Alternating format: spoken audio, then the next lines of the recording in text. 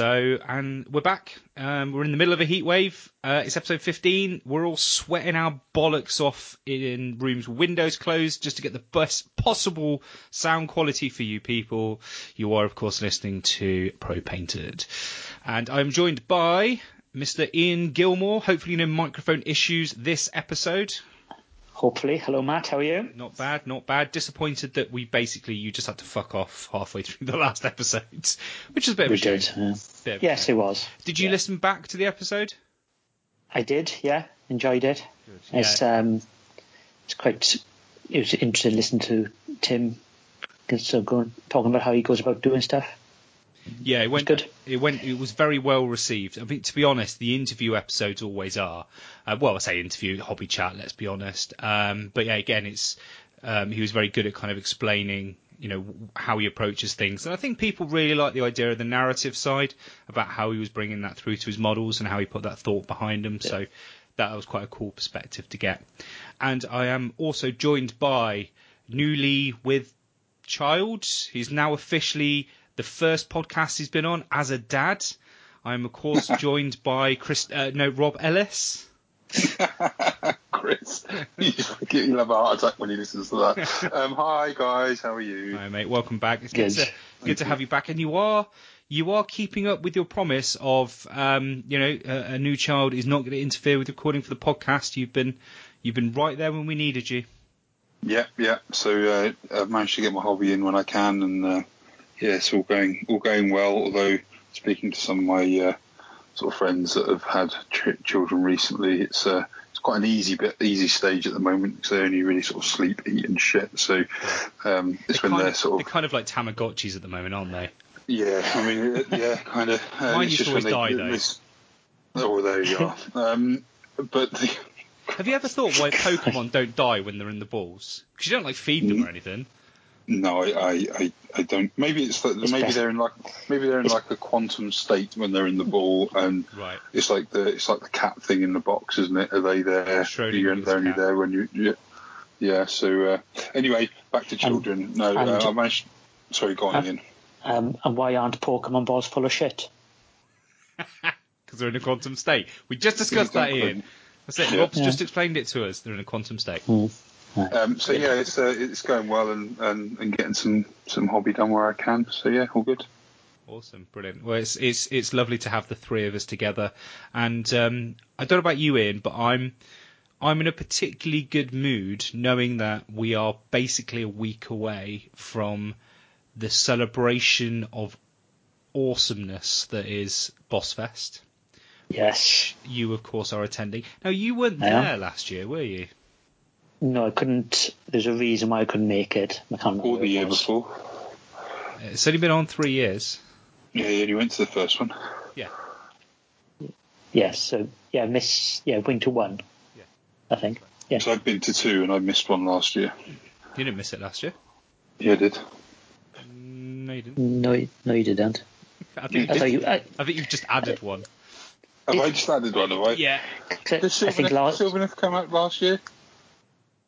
No, but you were there last year. No, I wasn't there last year. 100%. You had the year when you were faffing about trying to bring like a camper van or something up, and then that was the second year. Then we saw you trying to put a tent up. First year was AOS, where I slept in a collapsed tent the first night, and then in my car the second night. The second year was Sylvaneth launch. I came down with Adam and Liz, and then last year I missed it. Oh, did you? Oh, that's a shame. Well, you've got it in. Anyway. You're missing it this year. I mean, I don't know what your excuse is this year. I don't know. Neither do I. No, it's probably something to do with the child, but never mind. Probably. Anyway, so yes, that's Scott, formerly of the Black Sun podcast. Scott the Boss, as he's self-nicknamed Wanker. Self-proclaimed. Oh, I loved how I used to work with him. He's just quit, and I love telling people at work all about that. He's a self-nicknamed Wanker. So he's putting on Bossfest next week, so it's going to be amazing. Weather looks good, not like too hot, but looks decent. So that's going to be AOS 2 goodness all over the place. And I'm hoping I might actually get to play you at something, Ian. Yeah, I think I'm going to take some. I might take some AOS, and I think I might take some Shadespire. Nice. I won't do Shadespire. But probably I might just bring AOS. Yeah. Just have a couple of practice games with the Iron Jaws. Yeah, we'll push around some AOS. That sounds legit. So that's kind of event-wise we've got coming up for now. I want to just give a little bit of a shout-out to them. We do also have Blackout coming up. And again, it's not far away at all. Early August. Yeah. And that's going to be awesome. AOS 2. Yeah, it's coming up fast. Yeah, AOS 2 is really shaking that one up. So that's going to be great. So before we go any further, we'll start with Rob, because obviously you haven't been on for a couple of episodes. What have you been up to in the hobby then, bud? Oh, loads. Let me tell you. It's nice to actually get a word in. So obviously still, I mean, let's be honest, still been working on Be'lakor. So that's great. Ian, what have you been up to? Fantastic. Don't start, man. So I think the last point, I'd kind of been procrastinating. I'd finished off the base, and I was kind of working through the sort of bits of sub-assembly. So the Slayer of Kings, I think I'd managed to get done by the last podcast. I'd started working on his on the head and some of the armor sections as well. Been trying out some sort of true. I was kind of debating whether to go for a non-metallic metal, and I thought, well, given that I haven't really sort of done that successfully on a model, trying to do it on a model that's sort of nearly a foot tall, would probably, even if it was done really well, look rubbish because of the scale of the model. If that makes sense. You don't tend to see non-metallic metal on big models. Yeah, and you'd almost have to be spot on, because anything you did wrong would really, really show. Would stand out. On that. Yeah. So I kind of went, okay, well and plus all the metallics on the base, because obviously the base is Exploding Realm Gate, and it would probably take a couple of years to do it, spot on. So I thought I'd really have a bash at sort of getting the true metallic metal sort of technique, as it's sort of referred to, done, and I've had some really good feedback on that. The crown on his head, and sort of doing the blending and the gradients that you see on like the sort of fancy swords and that people do to get that effect, and worked quite well on my mixed order stuff on the Kurnoth blades and the spear on the Celestial Prime and the blade on the Dragon Rider.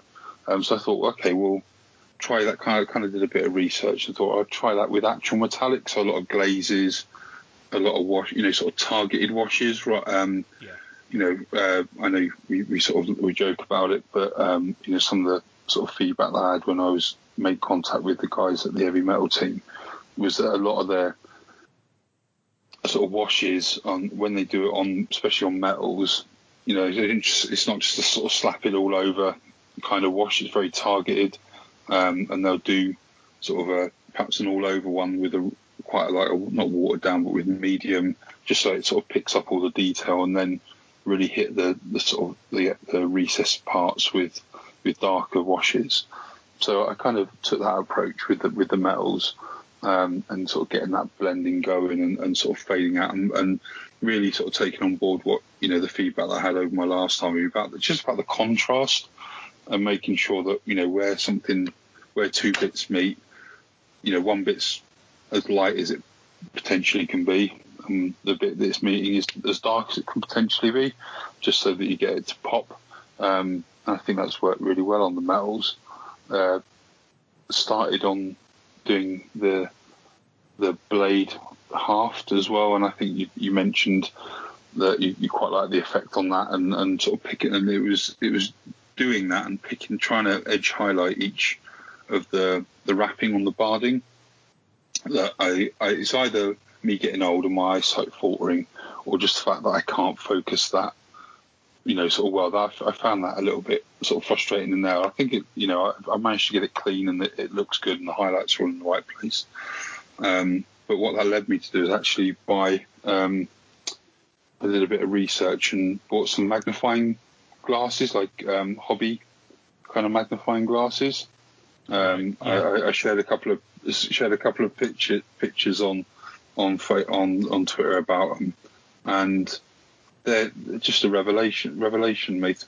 Absolutely, like, they've just changed. I'm actually going to go back on some of the bits that are already completed, like the head and stuff, and just because you got the 2 times magnification, just makes it does what it says on the tin, makes things twice as big.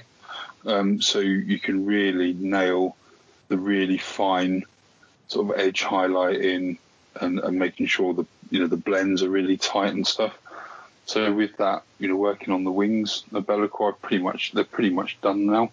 I shared I haven't really sort of put too much whip up on Twitter with those, but I think I'm really happy with how they've come out. And I spent an evening with Byron on Skype, sort of going back and forth with some feedback and some sort of advice that he had about doing it. Obviously, he's done quite. He's obviously now well renowned for his really good blending and stuff like that. So, especially with the big areas of skin and stuff on Be'lakor, just kind of wanted to get some feedback with that. And I'm really kind of when you sort of look at it against the Forest Dragon that I've done, or the Celestant Prime, like it's a quantum.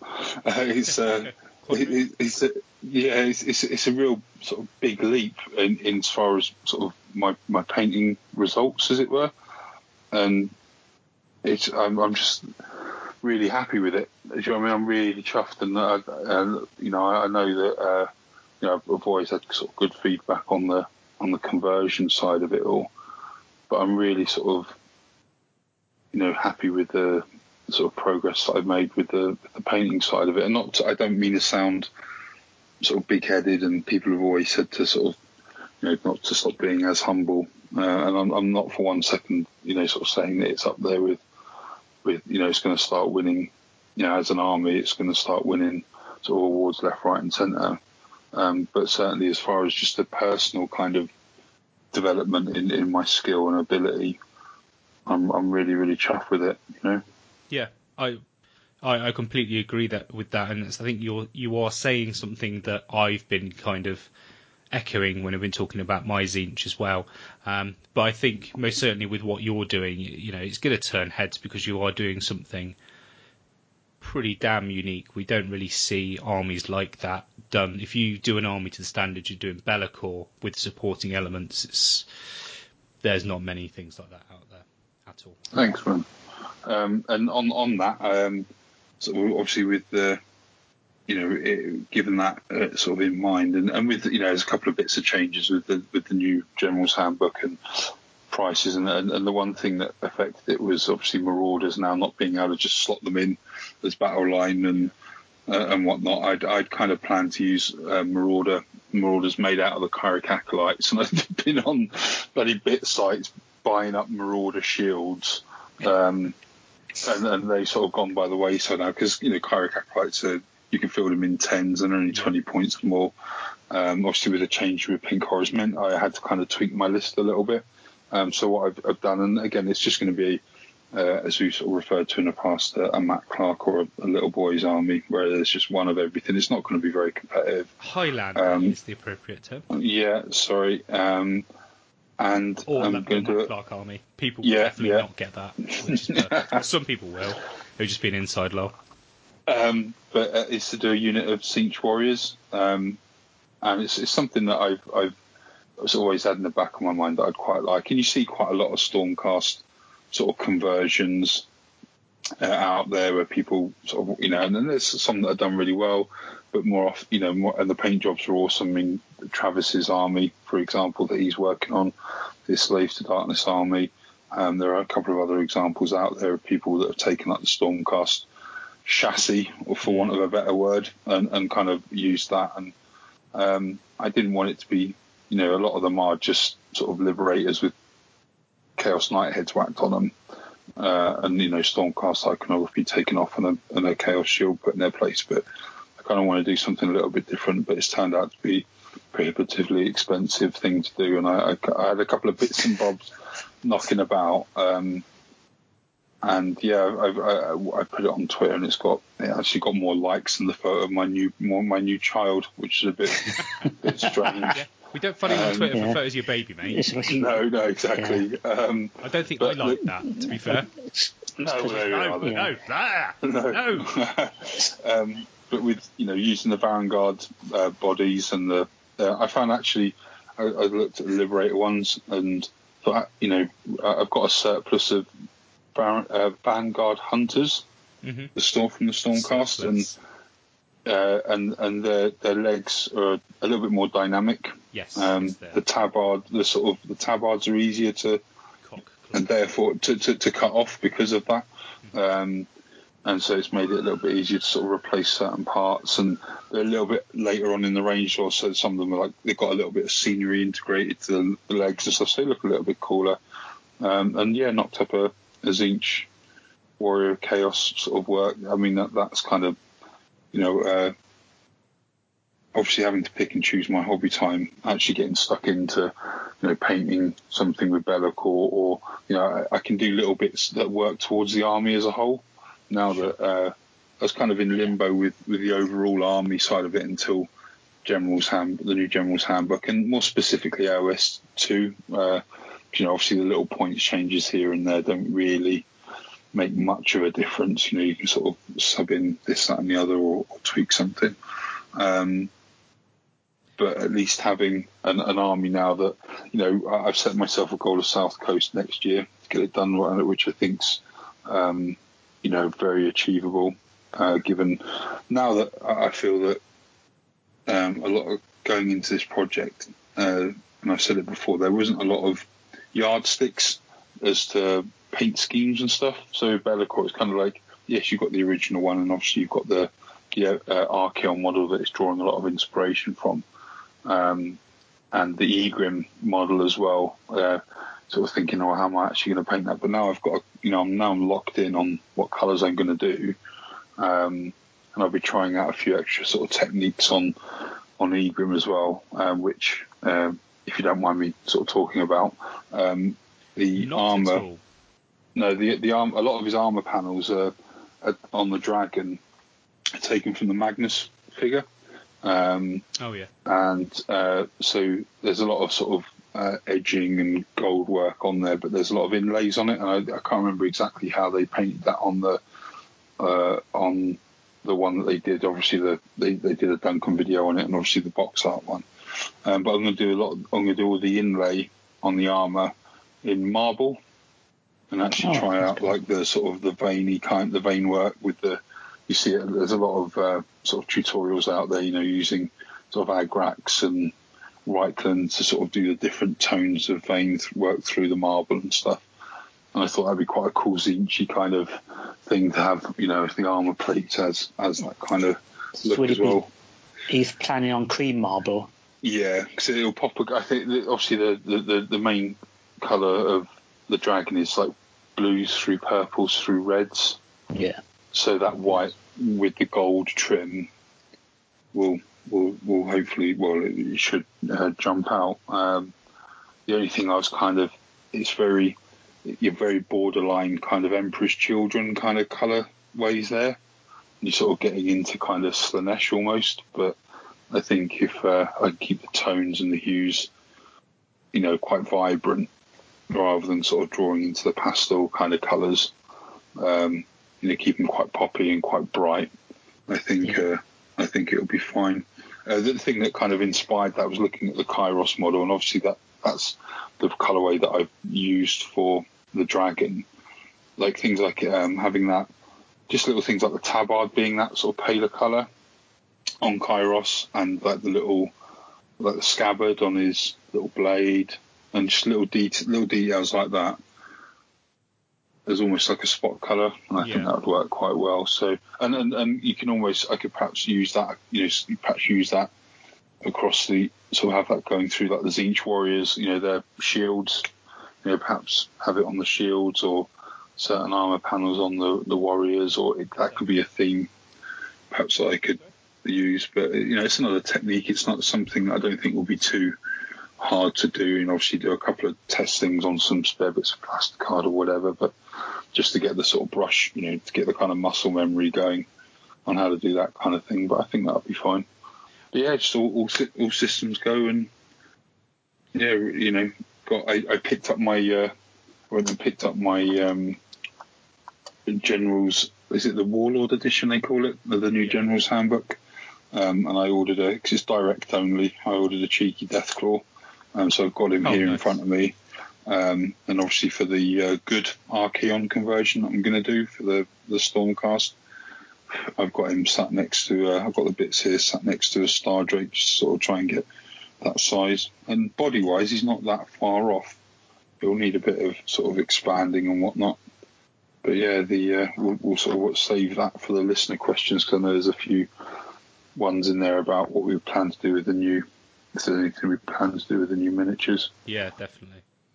But yeah, that's what I've been up to. Sorry, it's been a bit of a. No, it's been a while, so it's worth a catch up. Yeah. One thing I did want to mention, talking about white colour scheme and gold, is I would be very careful with that, and I would definitely give that a few testers first, because I have tried it, and white doesn't contrast very well with the gold. No. So that's the one thing that I've been thinking, and yeah. Is it really? It's just one of those where you put the two colours together, because with the gold you can't help but highlight up with silvers, and as soon as you start bringing that into the palette, the golds, you just start blending into the white. So yeah, it's why black and gold works so well, isn't it? Because it's completely opposite, and it pops. So yeah, maybe that's something to consider. Maybe. But it's worth trying out. Like a black, maybe do like an onyxy kind of marbling. That would look good. Like like you see like the black marbling. I think that might work. Yeah, but it doesn't have to be a natural marbling, does it? No, very true. So you can just be any colour you want. You can paint it, as Ian said. You don't have to use marble to build the model. Don't go down that route.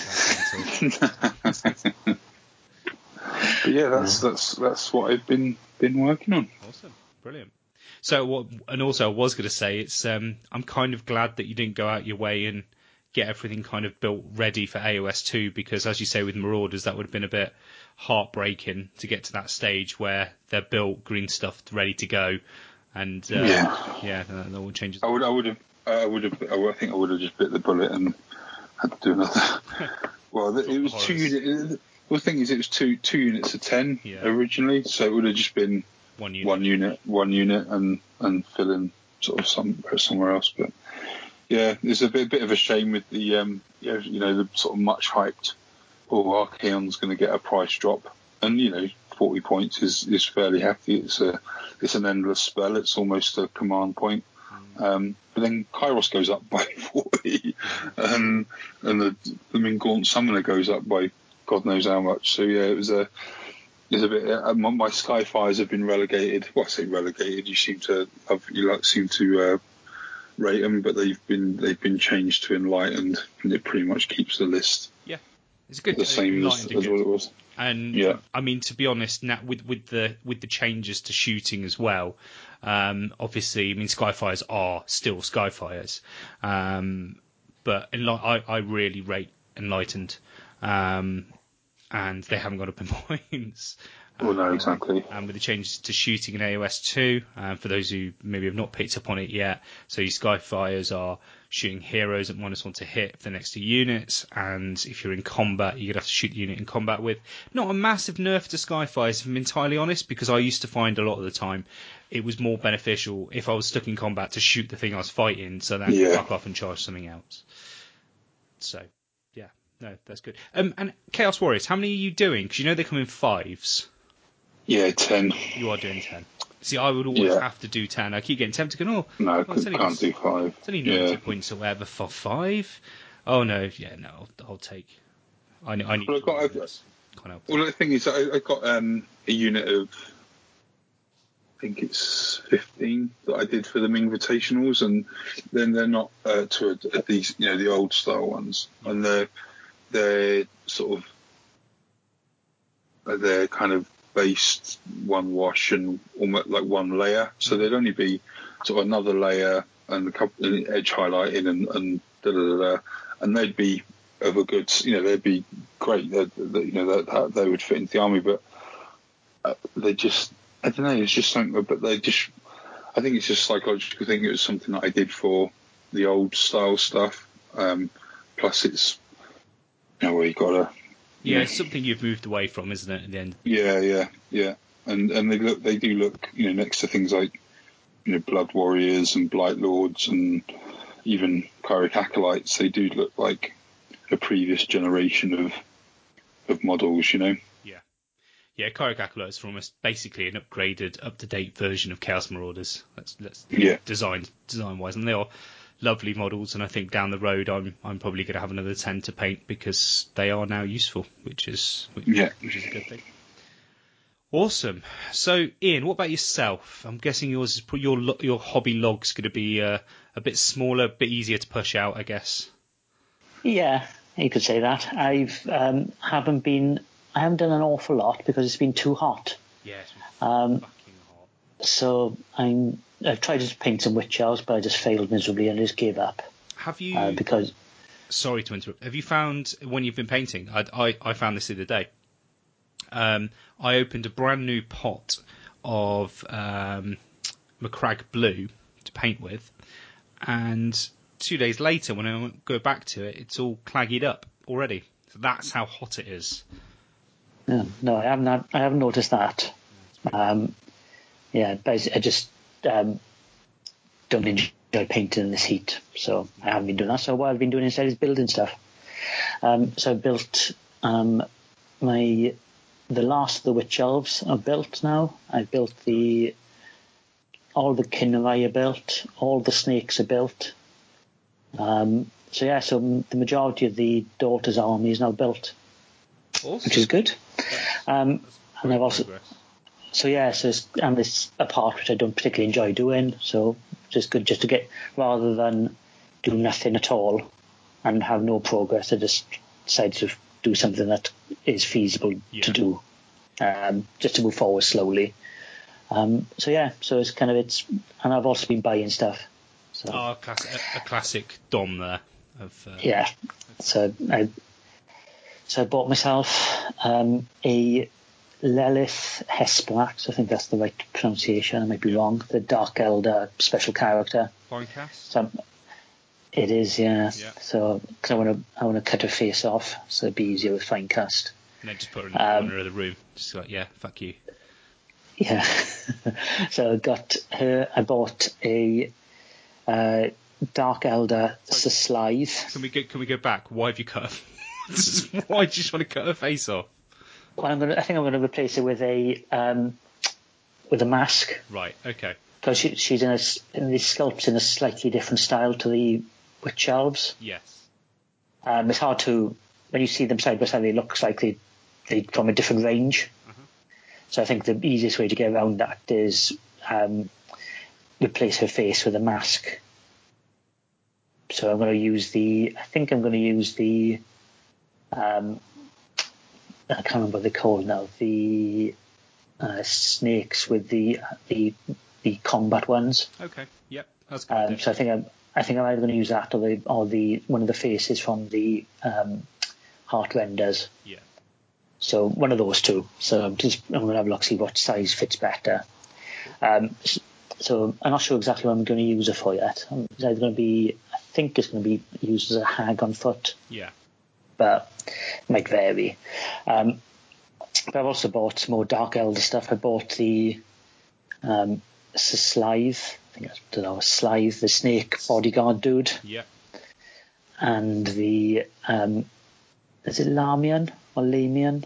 The chained up, big-headed mask thing. No, it's the woman with the who's like the poisoner. Oh yeah, okay. Sorry. Yep. So I'm going to somehow, I bought them with the vague idea of splicing them together, but I haven't worked it out yet. But I'm going to splice them together somehow, and I'm going to use that. Just as a thing, it's Lamian, like the medium. Oh, right. Were you going to cut one face off one and face off the other one, and then swap the faces over, and then reenact Face Off, the movie, with Finecast models? Possibly. I think I'm going to cut. I think I might use her as a Medusa, just do like a little Medusa on foot and have the Medusa that comes with the Bloodrock shrine on the shrine itself. Yeah. I don't think you get away with using that as a Medusa. I don't know. No. Maybe. No. I don't know. I had her as the hag on my Cauldron of Blood. Yeah, that's... As a hag, she's perfect. Yeah, I'm definitely going to splice it together with a snake body and a snake tail. Oh, okay, all right. And then I'm going to put the Slythe face, splice that onto the hag's face, and paint it as a mask. So she's got like a gold lizard mask. Yeah. Have you seen, just as a quick thing, have you ever seen like I think it's a Netflix documentary, like In the Mind of a Murderer or something? You know, like when they have like those when they interview sort of these serial killers, and they just seem like really, nonchalantly talking about cutting people's faces off and splicing things together, and it's like that blooming transformer that was made out of dead insect parts that we saw not so long ago, isn't it? It's like, Ian. Ian's just desensitized to violence by the fact he's just chopping up fine cast models and sticking their faces on each other. Yeah. Well, it sounds interesting. Yeah. So I think it's I've got no real plan on how it's going to work yet, but it's like the opposite. It's like the opposite of Rob, whereas Rob is very planned. Everything fits together perfectly. Well, I'm just going to bodge it together and cover the bits where it looks shit with green stuff. Are you just out of interest? Are you interested in taking up taxidermy at all? Is that something else you're going to kind of branch out into? I don't. You've got to talk about the fish heads. That's a brilliant segue to your fish heads, isn't it? For your Chaos Inch Knights, you're going to preserve actual fish heads in formaldehyde and stick them to the bodies of Dracoths or something, weren't you, at one point? I'm pretty sure we had that conversation. I'm fairly sure you just made that up. I was talking about using fish heads as for on a drift charger. Yeah. I was wanted a plastic model, not an actual fish head. Oh right. Okay. I love the fact that Rob just defaulted to an actual fish head.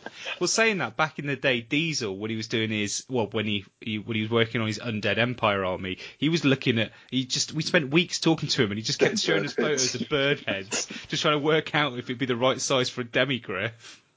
Could you just buy bird skulls off eBay? It's just like, it's like, no. That's awesome. And something that Rob mentioned before is, sorry to jump in, somebody did a really weird, they made a transformer, they sculpted it just out of dead bugs and beetles and stuff. It was just horrible. So that's what talking about taxidermy though, this is very random. I was looking for things to display models in. Right, okay. Just as like a just for display, put things on, a shelf or in so to protect from dust. And a lot of the taxidermy cases are quite large and quite like a bell shape. Yeah. Glass cover. Yeah. So I might at some point buy some taxidermy things. It might be my gateway drug. Well, I've got an account with a taxidermy website actually. it's where you guys are just serial killers. On a previous podcast, that's where I got my Aves epoxy sculpt from. It's one of the only places in the UK that actually ship it over from the States, and they've got a whole section of different eyes, and you can filter it by and they're just these little gem eyes, sort of like beads basically, but that are actually eyes, and it's quite interesting. When you're on the website, when you put the epoxy stuff into your cart, does it come up with other customers almost always also bought this, a dead fox? Yeah. I assume that's how those websites work.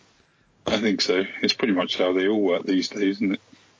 Yeah. Anyway, that was a nice little tangent. So I actually have been braving the weather and doing some painting. I'm a little bit lucky in that it's not too hot in my little hobby room. And I have now finished my From Ember to Inferno campaign army. Yay. We should be having the final game on Thursday. So that's basically resulted in me having to paint up. I did so last time we recorded, I was talking about my Thaumaturge. Thaumaturge. And I painted a Chaos Spawn, which is Night Spawn from Forge World. And I finished that up with 3 Flamers. Which I actually really enjoy painting. They're again, unfortunately, they're second-hand models again, so not perfect, and there's some gaps on them which bug me slightly. But I actually, in the end, quite liked them. I think the fact that I'd painted like the old metal ones before, and the newer kind of plastic ones, the details are a bit better defined. Although I still did find a lot of the detail around the face, because there's an awful lot going on with those faces. A lot of it was quite obscured. So I wasn't overly happy about that. But they're painted up now. I think they'll come out quite nicely. I've done them in my light blue colour, which you used across the board, which is based on the scale 75 paint, which is the bearing blue. Working in the GW blue horror paint, which is one of my go-tos. So I've done those, so that's all done. We'll be able to wrap up fairly soon, so that's awesome. And I've basically done about just under 3,000 points of Tzeentch now, so that feels quite good. Yeah. Yeah. Is there anything else you fancy doing for it, or is it time to move on? No, yes and no. So with the Tzeentch, there's a lot. I want to play. I really need to get some AOS 2 games under my belt.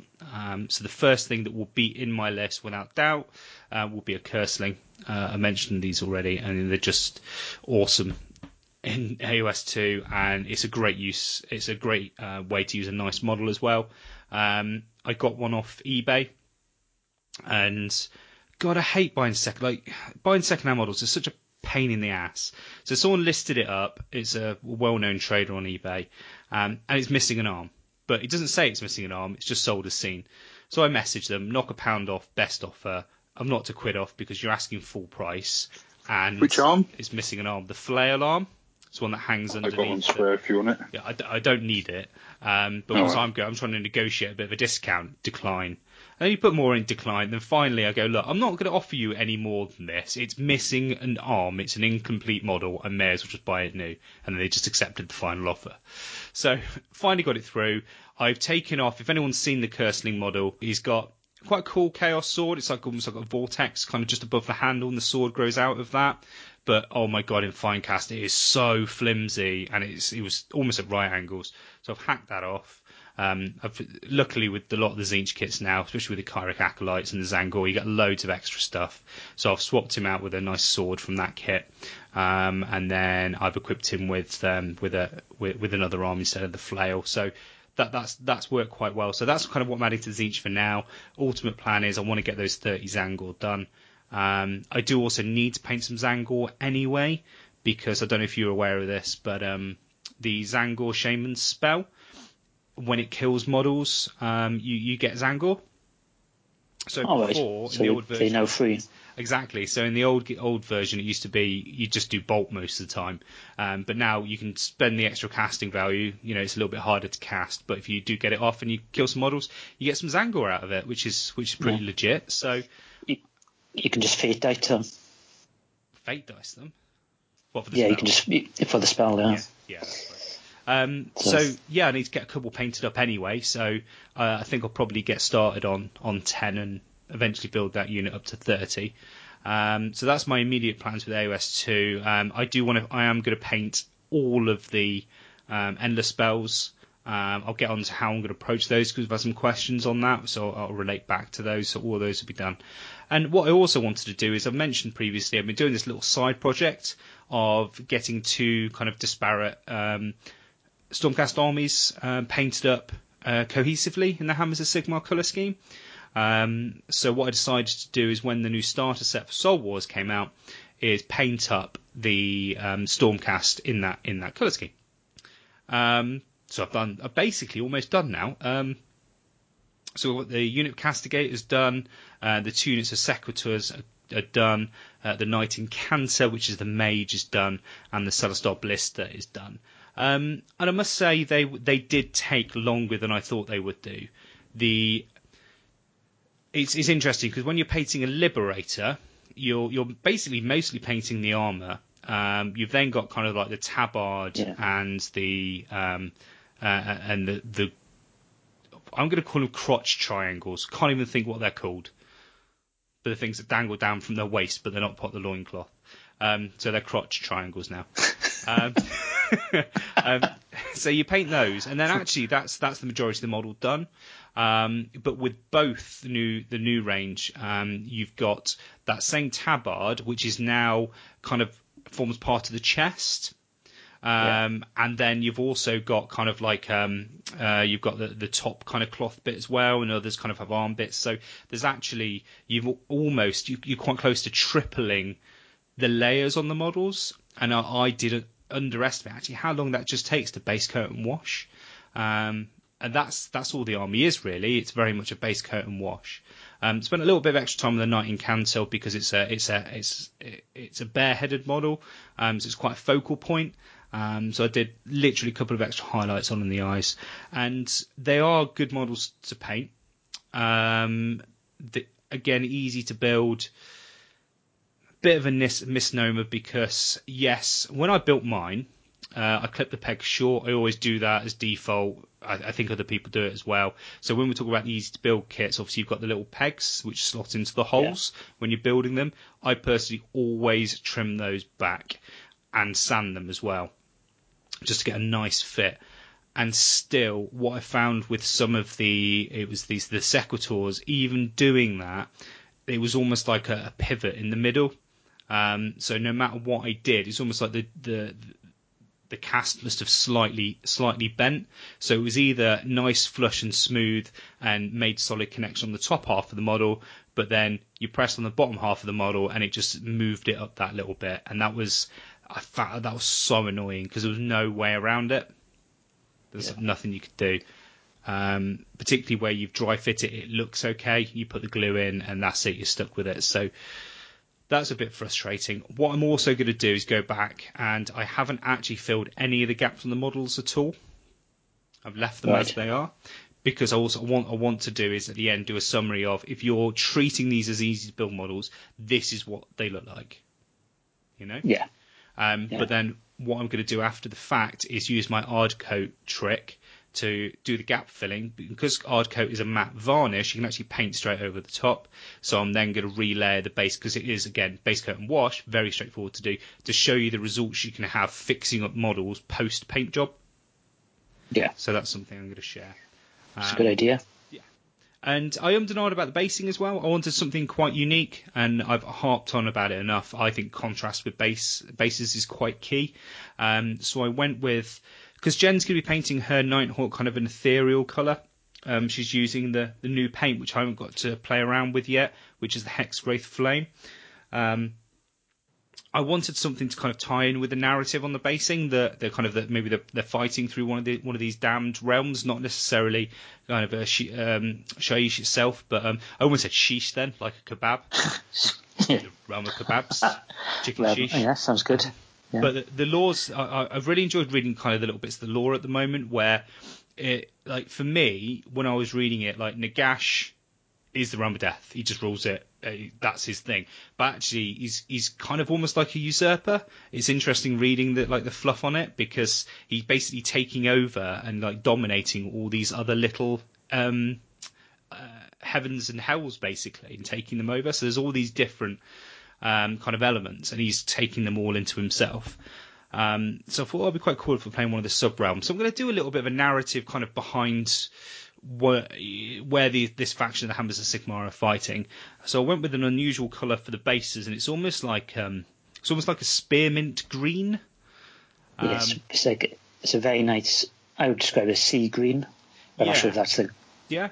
I think it's a little bit darker in real life. The reason for that is I undercoated the bases grey because I didn't want. I mean, normally I'd probably kind of do them black and then maybe do a dark green, but I wanted to bring kind of a little bit of a variation into the bases, because the grey, because again it ties into that other kind of colour you've got with the new paints. And then did a heavy dry brush, because people have asked, or I'll share, a very heavy dry brush, like an overbrush of the Cabalite green. which is a very kind of minty green. Brought a bit of colour back onto it with a proper dry brush of Warpstone Glow. Then a very light dry brush of one of my favourite paints, which I want to use on everything, which is Gauze Blaster Green. And then a very, very delicate top dry brush of white, which is the dry brush white, which I think is Pyraxis white, I think it's called. Why Warpstone? So that's quite a different tonal green. It's because... Is that the reason? Or because I would have gone for Sybarite. Yeah, which is like that's what I tried to start. I tried Sybarite as well, but the reason why I moved away from that is because they're not paints designed to dry brush. Does that make sense? Yeah. So what you find with like the Cabalite Green, for example, you can get a good coverage, but you still get kind of the greyness kind of coming through from the base coat. So it kind of, it almost like slightly bleaches out, kind of you lose that strongness of the green, and I wanted to bring that back because again, Gauze Blaster is almost going to a white. So I wanted to make sure the mid-tone kind of brought that green back, and Warpstone was perfect for that. It's such a nice, vivid green colour that by having that, it helped with the contrast between the colours in there. So that was my thought process, and I was quite happy with the results from it. Good. Awesome. And yeah, so that's been my recent hobby. I've got the last model from the starter set to paint up, which is the what's his name? The Lord. It's not Lord Incantor. It's Lord whatever. The guy on the chicken. I need to get him painted up. And I'm a little bit disappointed because I do want to paint the Evocators, and they're one of the units I was most excited about. But it frustrates me no end that they're not a legal unit, so I'm not going to paint a legal unit. I'm not going to paint 3 guys and then do another 2 guys at a later point. So they're just on a shelf. Which ones are the Evocators? Are they the shooty ones? No, the new Retributors, basically. The new Paladin models with 2 swords. So they come in 5s, but we're going to get 3 in the starter set. So that annoys me. I want legal units, so they'll just sit on a shelf. I did also buy both of I bought for myself both the easy to build boxes, and for Jen, bought the Nighthawk ones, and I've not overly used them. So you get 8 Sequitors in the box. So if you buy the easy to build box, you get 3 more. So I painted up 2 of those, so that brings me up to 10. Now the Castigator, it was obvious even before I bought the box that you get 5 in the starter box, so that's going to be 5 guys in it. That's going to be a unit. But I bought the other ones anyway because the Prime, the unit leader, is awesome. He's the guy with the crossbow over his shoulder. He's got like the kind of the bare head, but his feet are cast into the base. Yeah. And the bases are cool, but that really annoys me.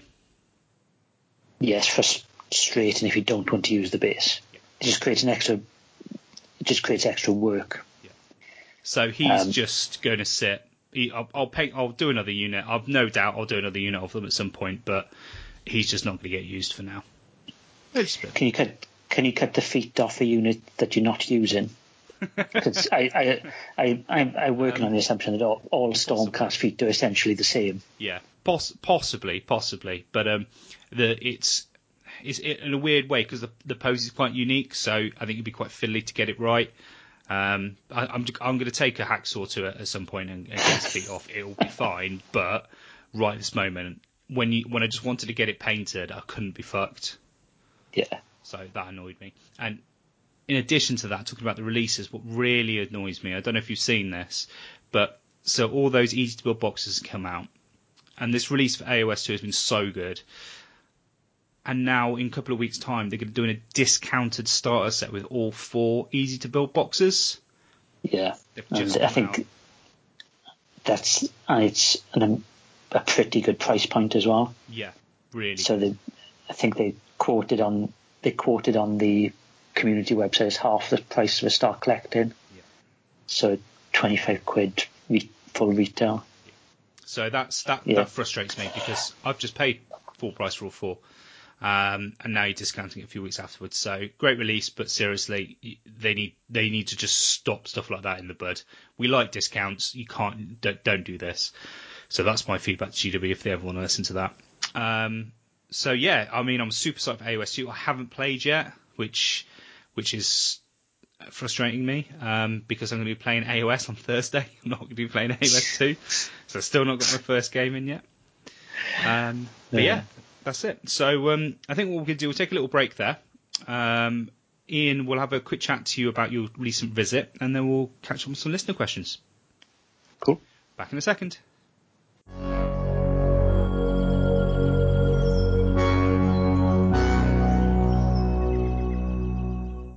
And we're back. Slight correction. It wasn't. It was actually the AOS Open Day that Ian went up for. So I did. Tell us a little bit about that. What did you go for? What drew you to? Because I know you don't live too far away. What was the? Well, I went. It was a bit of a whim, really. I had nothing to do on the weekend, so I just got a ticket and drove down. It was only a couple of hours drive, so I thought I'd just go. I took a couple of entries for Golden Demon, just on the off chance. Nothing. Stuff out of my army rather than anything specifically painted for it. So I just thought, if I'm going anyway, I might as well enter something. So I took, for Golden Demon, I took Gordrak, a unit of Gore Grunters, and the Skaven Warlord I painted for Facehammer last year. I love how you say Gore Grunters. I'm going to set that as my ringtone on my phone. Gore Grunters. So I took those. Wasn't really expecting to win anything because they are army painting rather than single figure painting. You say that, but Gordrak, sorry mate, that is a nice model. I like it, but it's not. Comparing it to some of the other monsters there, which must have taken a significantly longer amount of time to get them done. Yeah, it was on the level below. Yeah. Really? Yeah, I think so. I think you're being a bit humble there, mate. I think we all are when we talk about our own models, though, aren't we? Yeah, I guess so. But I mean, I can't. Obviously, I know, sort of keep an eye on Golden Demons and all the rest of it. And I know, spoiler, but Terry did really well with his amazing Kairos. But I just can't imagine something being painted better. Does that make sense? Like it must be. What I'm trying to say is, it must get to a point where it's subjective rather than. Yeah. That's technically better painted than that, because I can't see, like, there must. I mean, I saw that Slan, the one that won the Slayer sword, is it? The Slan there, and that's good, but that's not like. Do you know what I mean? Like, I don't know. I guess you've got to see him in person. Do you know what I mean? I think it's not a million miles away. I think we're getting to that point nowadays where, the standard that people are painting to is getting nearer to that kind of heavy metal kind of top end. I would agree with you on that, but still, that Slan is beautiful. Very good. My favourite model that I saw there was the Great and Clean one. That one, I think, won gold in the. And they had individual models on the skin. All over the skin, yeah. That must have taken ages. That was my favourite model there that I saw by quite a significant distance. Very, very good. I think the photos are up now on the Golden Demon website, and there's a link in the Warhammer community blog from today or yesterday. I was going to say I haven't seen them yet, so I don't think I've managed to catch up. So that's quite cool. Can I interject slightly, or do you want to finish up, because I've got a point to make about it? But no, go on, you finish up. You finish up. Make your point. Right. As amazing as it was, and it was amazing because I've seen photos and I follow him on Twitter, and he put up a few cheeky whips on there, and I think he won like a gold thingy on the open category. But Darren Latham's Endrin Master that he did you see that? Yep. Did, yeah. Yeah. Yeah, it's ridiculous. Yeah, all the stuff is very, very good. And it must have been difficult to choose between it all. How does he? But my point was, his mate, one of the sculptors, sculpted the head for it. Mm-hmm. It's like Seb sculpted the head for it. Yeah. Now, isn't that like, oh cool, my mate, this is just a model that I've managed to get hold of. I know the paint job itself, wins. He could have had a standard engine, head on it, and he would have won. But do you just get the point I'm trying to make? Like, it's someone else's work. Yeah, I think I get what you mean, because I had a similar... Does it get to the point where it's the thing where it's like, well, it was sculpted by a GW sculptor, and the figure he would have used in its place was sculpted by... Do you know what I mean? It's sort of like, there's a bit of a grey area there, but and I'm not sort of, obviously not, bitching about it or anything, but it's just an interesting... Well, I don't think there's a grey area to it, really, because it's a painting competition. And as far as they're concerned, most certainly from my understanding of it, anything that's entered is a blank canvas. So you could convert up your Be'lakor, I can paint it and enter it, and that should be fine because it's a painting competition.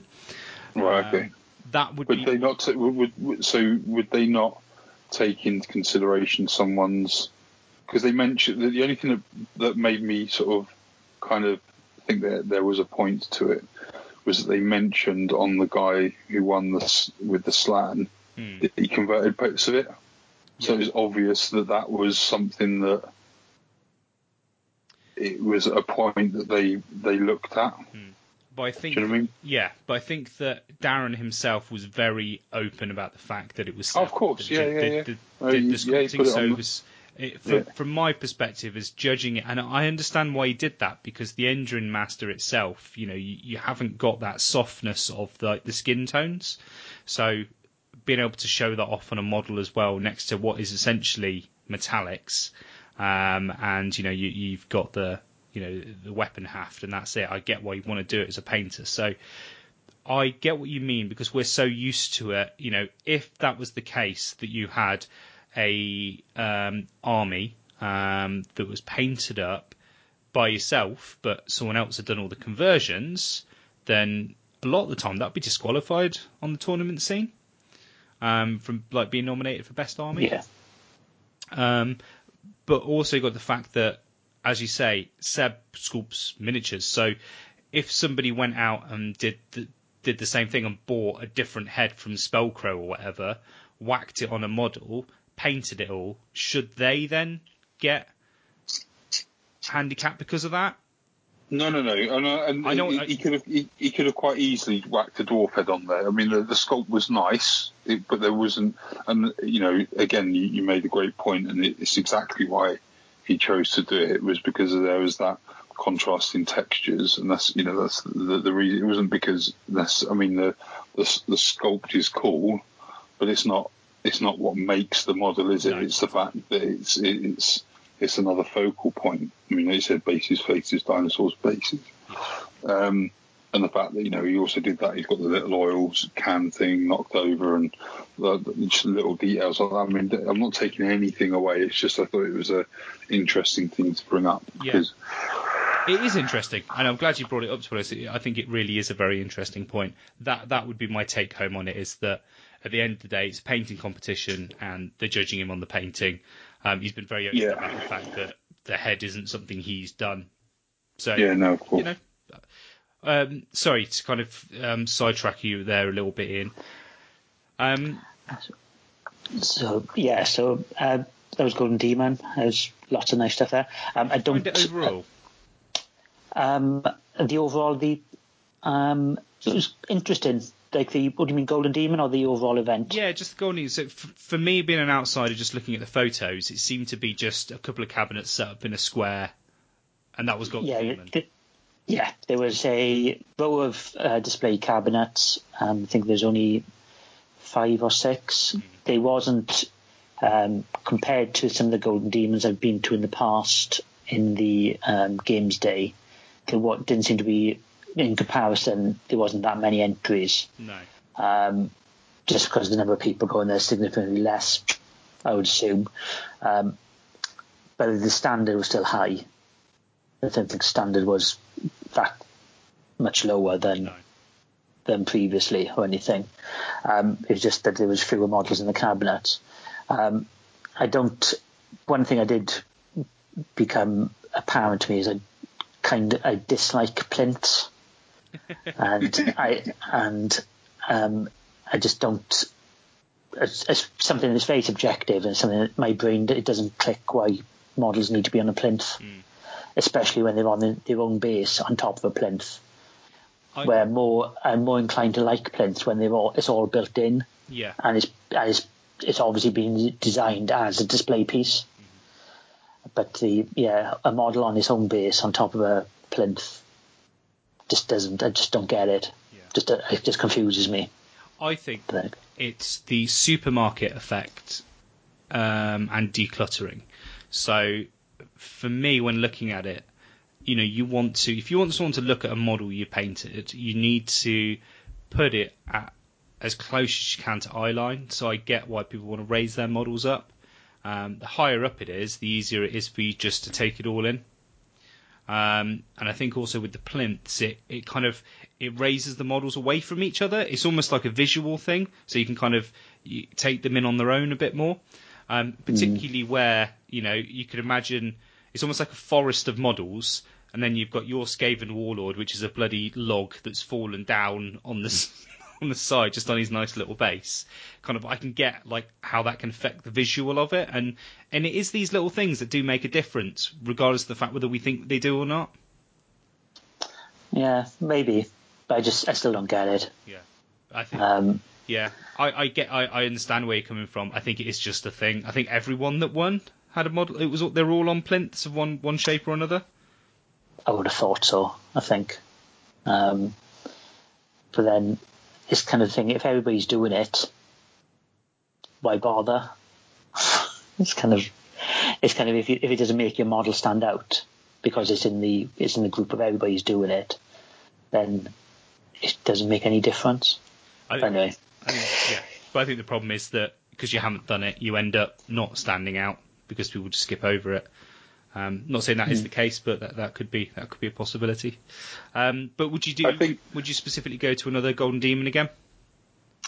I'm not sure. I don't think I'm a bit undecided at the moment. I'm either going to accept the fact I'm now an army painter and not bother, or the alternative, I will try to just obsess about it and spend a significant amount of time painting one infantry model, trying to win.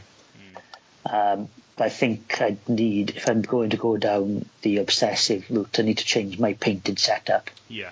I think I'd need proper lighting, decent brushes. God, imagine what you could do with the proper gear. Yeah, it'd be a game changer. Yeah. So I don't know. I think for the moment I'm going to be army painting and not really consider it. But if I want to change from army painting, I might try to paint something to a higher level and spend a month or two painting an infantry model.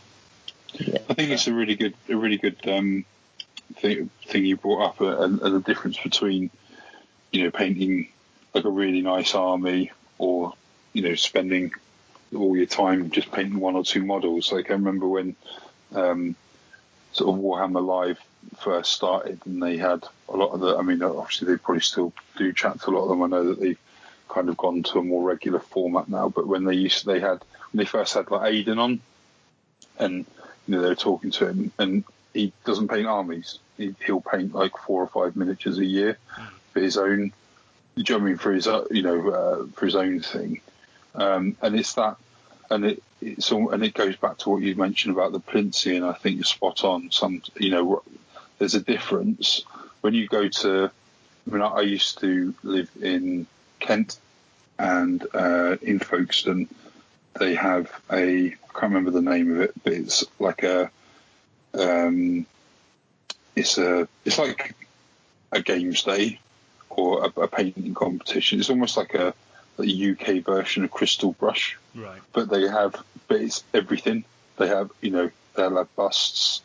It'll be wartime dioramas. and things like that. There is that. It's a very famous diorama that someone's done, and it's of a U-boat getting blown up underwater. I've seen it. And it's sort of in that sort of solid resin water effect, but they've got like the torpedoes going through, and they've done the water effect in the resin, and you've got the explosion, and it looks like it's just stuff like that that is completely another level. It's like the World War I diorama with the horses pulling the gun carriage, and the guy's done that, made it look like it's raining, where you've got the water effect sort of being dripped down to look like sort of rain splashes on the ground and stuff, and where you have like plinths with like a little diorama, like you said, that's built into the plinth.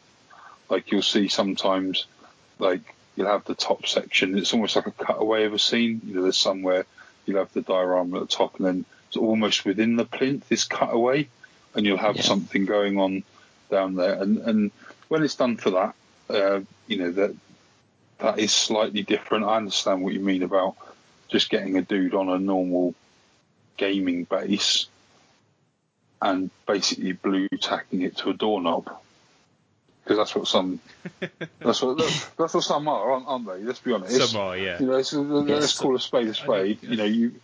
I know, and it's one of those things. It's like display boards. When a display board is done well, there's two ways you can go about it. You can go like just a blank canvas, like I did with mine, and like other people have done, like a picture frame that you spray black, and it just displays the army quite nicely. Or you can go the full-on painted by G, full-on diorama where the bases slot in and all the rest of it. And it's, I don't know, just there's some.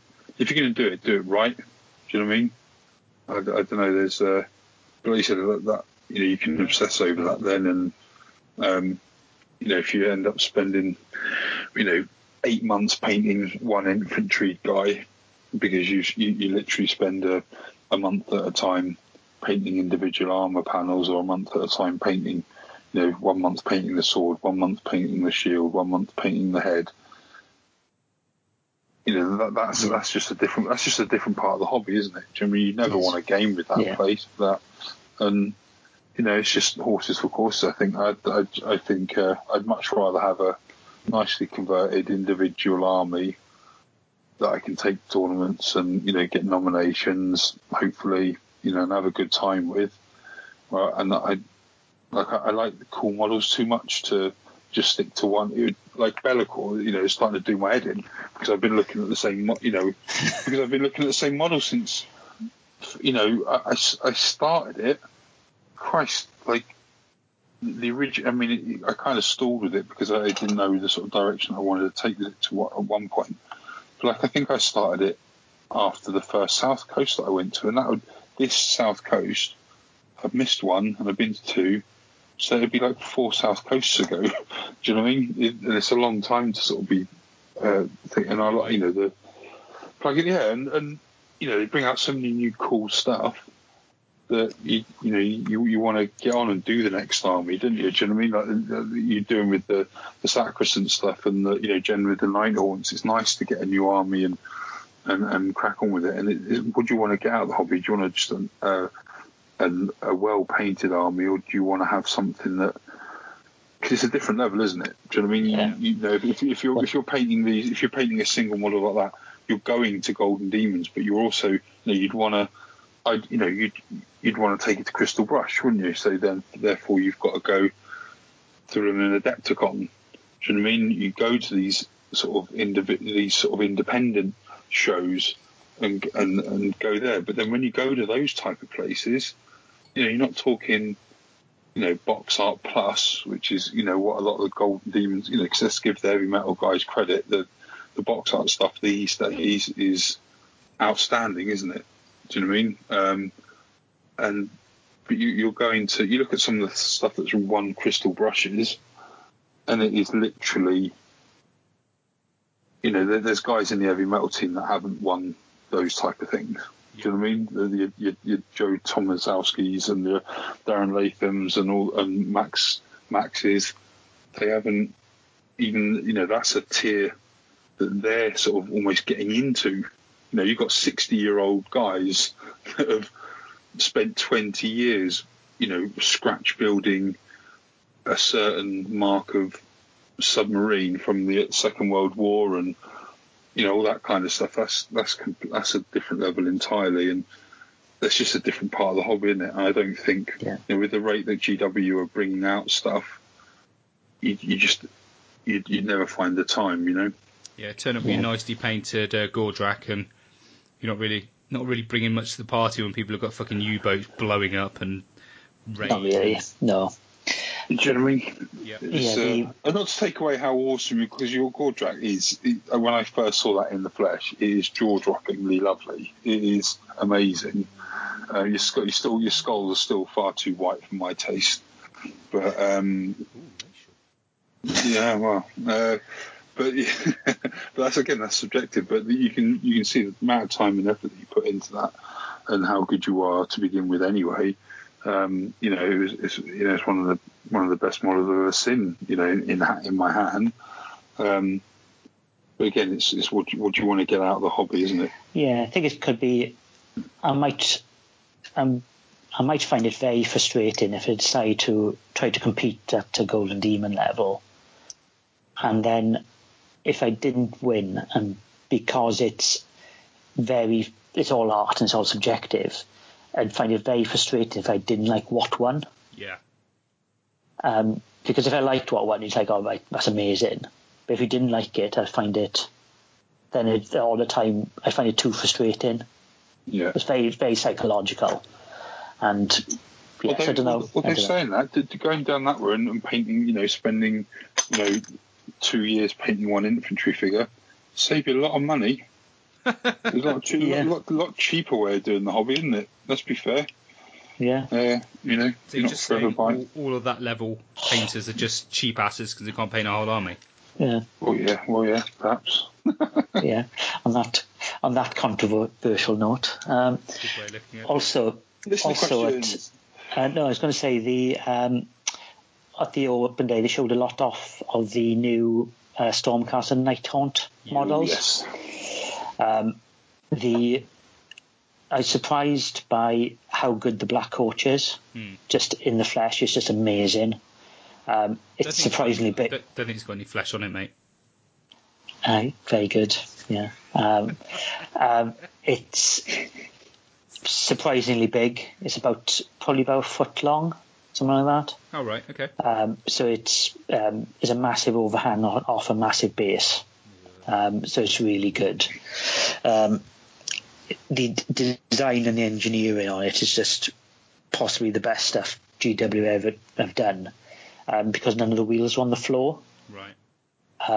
So it's just all hidden away with the smoke underneath. So it's got that the movement and the kind of the ethereal look to it, but without it's not obvious where the contact points are with the base. So it's going to blow people's minds when they see it in the flesh, I think. It's like a tournament or whatnot. It's very cool, but I do not like. They seem to be moving towards it more, like models just not fitting on their bases. Yeah. Like the Eels have had so much slack for it, and I know, like Paul Buckler he's just fed up. He won't use his Deepkin because they're unplayable. And I even struggle with my Skyfires. My Skyfires, they should be on 50. Why are the discs slightly bigger than the 40mm bases? It just makes it so awkward to play with. Yeah, I suppose it's the rule of cool, though, isn't it? I know. To a certain degree. It's frustrating when you actually want to push a game piece around the board, you can't because it's not the right size. Yeah, I don't think they could make a base the right size for the Black Coach. No, I suppose. To be honest, because it's quite long and narrow. Yeah. But it's just an amazing sculpt, just awesome. So there's quite a lot of. That was the pick of the Nighthaunt. The Stormcast were there, all the new stuff. I was a little bit surprised of how the roided up Pegasus was quite small. Yeah. I was surprised. I thought it was going to be bigger than it actually is. A roided up Pegasus. So it's a nice sculpt, but I thought it was going to be a similar size to a Stardrake. Yeah, Stardrake's and fucking massive. Yeah, so I thought it was going to be that kind of size, quite a big, chunky model, but it's not. No, it's quite surprisingly small. I was not. Yeah, I was just surprised. I thought it was bigger. From the picture, it looked bigger than it actually is. What did you think of the Battle Cats? Not my cup of tea. No, the cat lizards. They're not. Yeah, they are. They're like Dracolines, aren't they? I think that's what yeah. Dracolines. Yeah, they're kind of. Just not my cup of tea. Not bad. I think they might be. It'd be potentially quite interesting colour schemes to be able to do with them. Like green and black. They don't. Yeah, that'd be nice with some red armour. Like He-Man, yeah. Yeah, be good. But yeah, so it's nice to see all the new stuff in the Flash. It was good. Made me kind of want to do a Nighthawk army. Yeah. To be honest, which I'm considering doing at some point in the future to learn how to airbrush. Oh, interesting. Because that's the other thing I bought is I bought an airbrush from Aldi. Airbrush and compressor from Aldi for £65. That won't teach you how to airbrush. Well, it teaches me how to buy a compressor, which is, because I think it'd be okay for just the bog standard. It will teach you how frustrating airbrushing can be when the stuff you have doesn't work properly. I think it's fair. I'll feed back once I have a go with it. I'll guide you through some pitfalls and give you some pro advice. I'm sure me and Rob can help you out. Yeah. So that was basically a very brief summary of my open day. Yeah, enjoyed it. Yeah, it's interesting. Good. Yeah, I think I'd like to do one day, but they're not top of my priority list, I don't think. Well, yeah. Before we get into kind of finishing up the show and doing some listener questions, we'll just give a shout out to our sponsors as ever. Sponsored by Mercer Miniatures. Obviously, Tim was on last episode. I think they may be getting some business soon because War Mammoths are really good and really well pointed now in AOS 2, and they do a very nice alternative model you could use as a War Mammoth. So I think they'll be doing quite well off those for a little while, yeah. So do check out Mercer. You actually type in Mammoth on their website and it'll bring up theirs, and it's an awesome model as well. You just need to devise like a howdah to go on top to represent the Chaos Warriors and stuff that fight on it. And obviously we're sponsored by Curtain Games. And one thing I wanted to say about Curtain is that obviously it was a big AOS release. My delivery for AOS arrived on the Saturday, which is quite a big deal. I think nowadays people are getting a little bit blasé about postage from online stores. And, you know, to be clear, I used to work for an online company, and that's that job, that was postage. And when you're ordering these things, you need to be asking for a Saturday delivery. Royal Mail First Class or 24-hour Parcel Force, which is the default for most most online companies, you have a chance it's going to be delivered to you on Saturday, but it's not guaranteed. So if you are making a big purchase, do make sure that's the case. And Curtain are somebody who can help you with that. Their threshold for postage is very good. As I say, I think it's £50 at the moment, and they've got to be on the Saturday because they sent theirs out. So do check them out. Obviously, we've got all the new pre-orders up for all the new Nighthawk releases and all the new Stormcast releases and all the new books. And supporting them is great for us. They help us do what we're doing, and if you guys buy from them, you help them ticking along, and it looks good for us. So do check those guys out. So we'll get on to some listener questions. We've got a couple that we've kind of cover similar veins, so I'll lump a couple of these together. And to be honest, it's the endless spells that seem to be really quite interesting. They're the ones that people seem to want to know what's what and what our thoughts are on them. Steve Foote starts this off by asking, what else could the endless spell models be used for? Gaming ideas only, apparently no Welsh railways. So, any thoughts? I don't know. Have you guys had the endless spells in your hands yet? Have you seen them in the flesh? I've seen them in the flesh, yeah. So I thought that pendulum would be. I thought we were going to see that everywhere as like a really awesome weapon on models. It's not going to happen. It's massive. Yeah, it's huge, isn't it? It's like anime. Like if you put that on like a Demon Prince or anything, it'd be like an anime model. It'd be massive. So that's kind of cool though. Yeah, ish. But yeah, those spell models are just.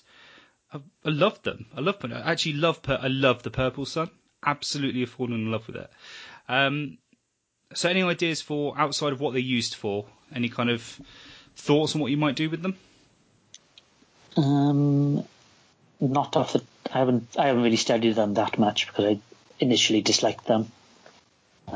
So nothing off the top of my head. Okay, Rob, what about yourself? There's quite a lot of sort of effects on them, not the actual spells themselves, but the actual like the magical flames or whatever you want to call them. Would have been, again, there's me.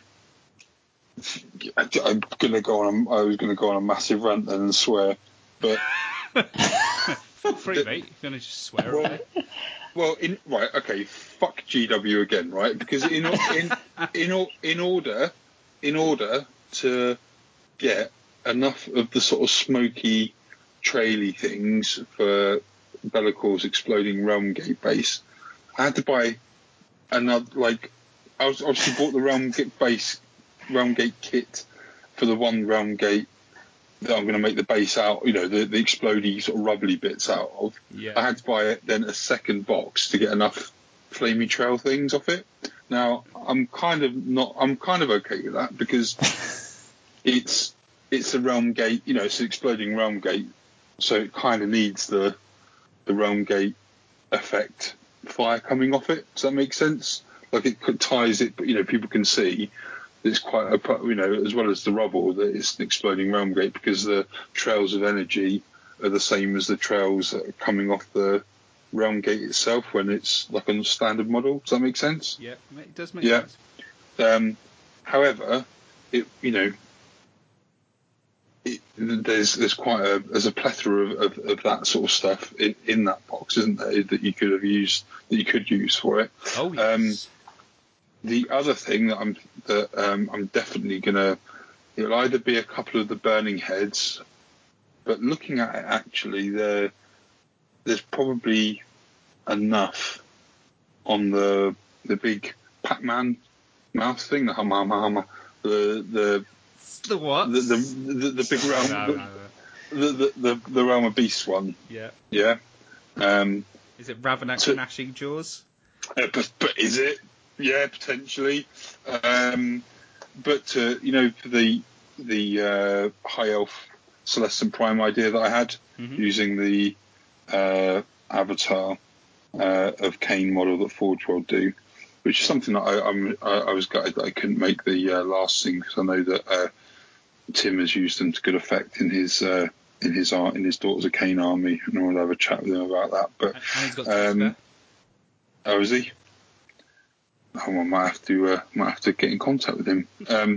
But yeah, I mean, I'd certainly use some elements from the Flamespire Phoenix kit for that. But the extra sort of flamey effects and stuff like that, I think there's a lot that you could use from any of the spells, really.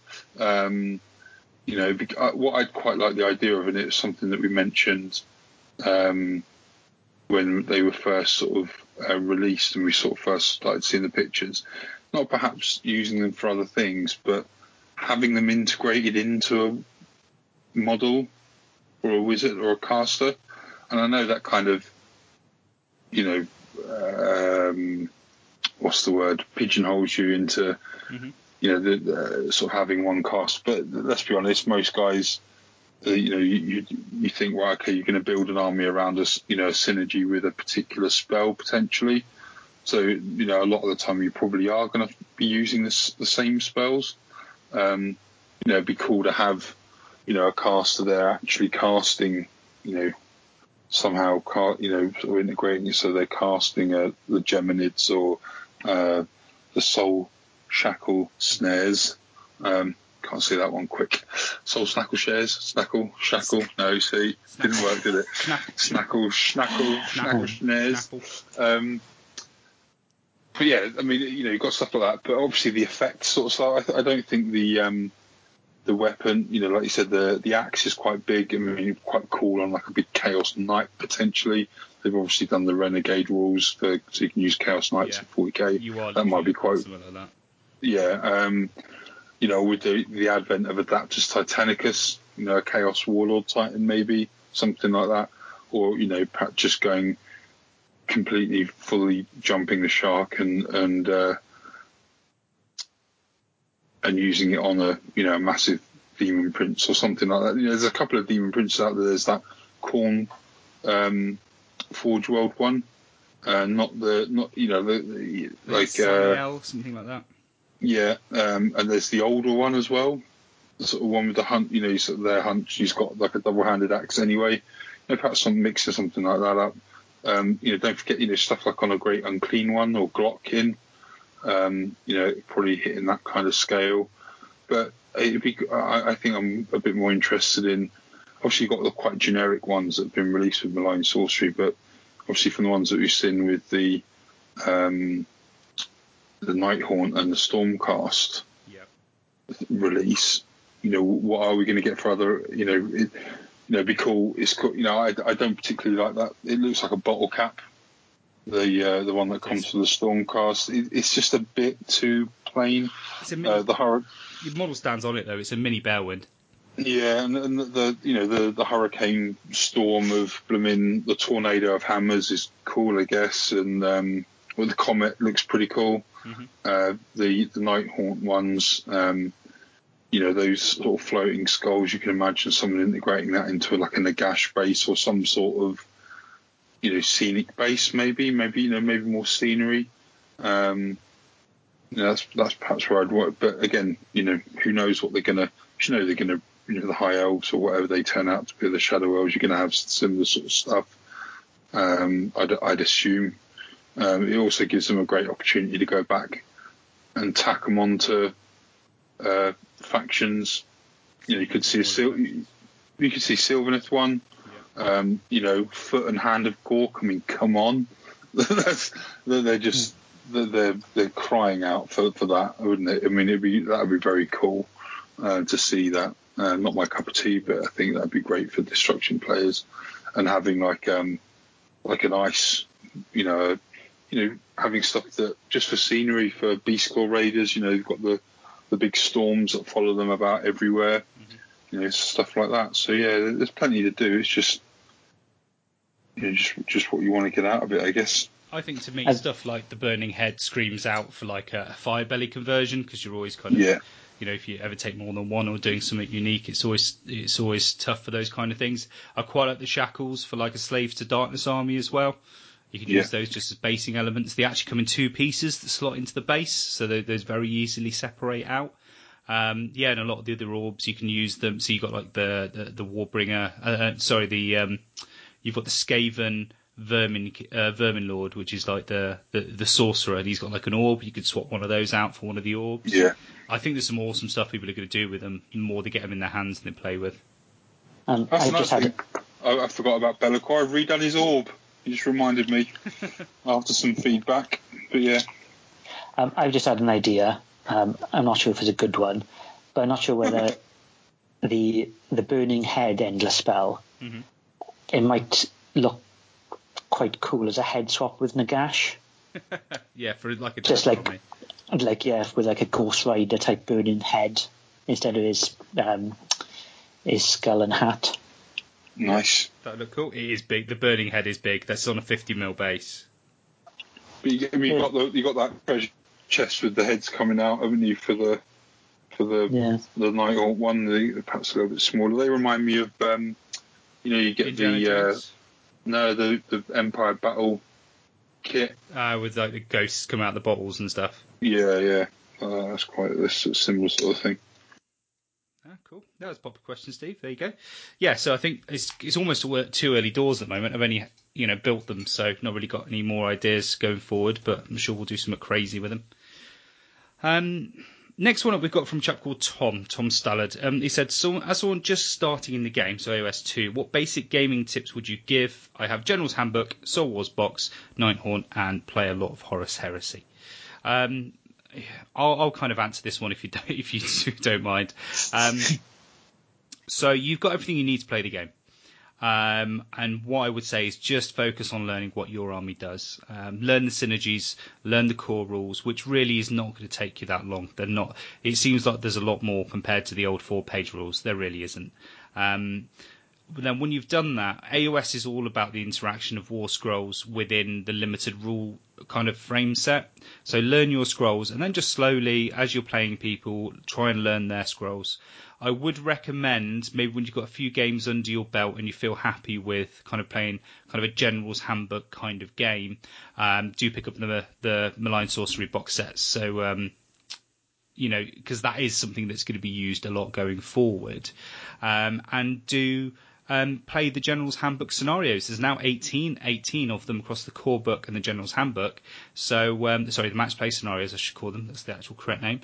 And that will give you a really good grasp of the game. 1,000-point games are totally legitimate. And you can build yourself up to 2,000 points. And when you do, treat that as your regular, write your list, play it loads, and get to know your War Scrolls and build out from there. That would be my advice.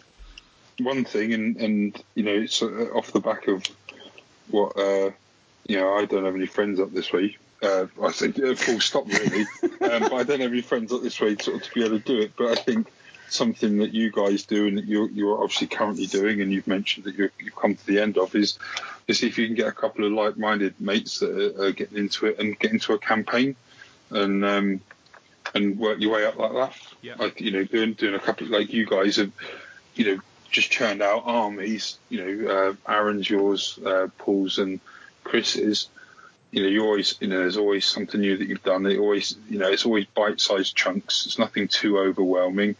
And like you said yourself with the Kyric Acolytes, it's always units you can add to if you fancy, you're not, a unit of Screamers or a unit of Flamers.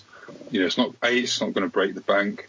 B, you're not committing yourself to, massive units, and then if you don't like the way that it plays, you're knackered.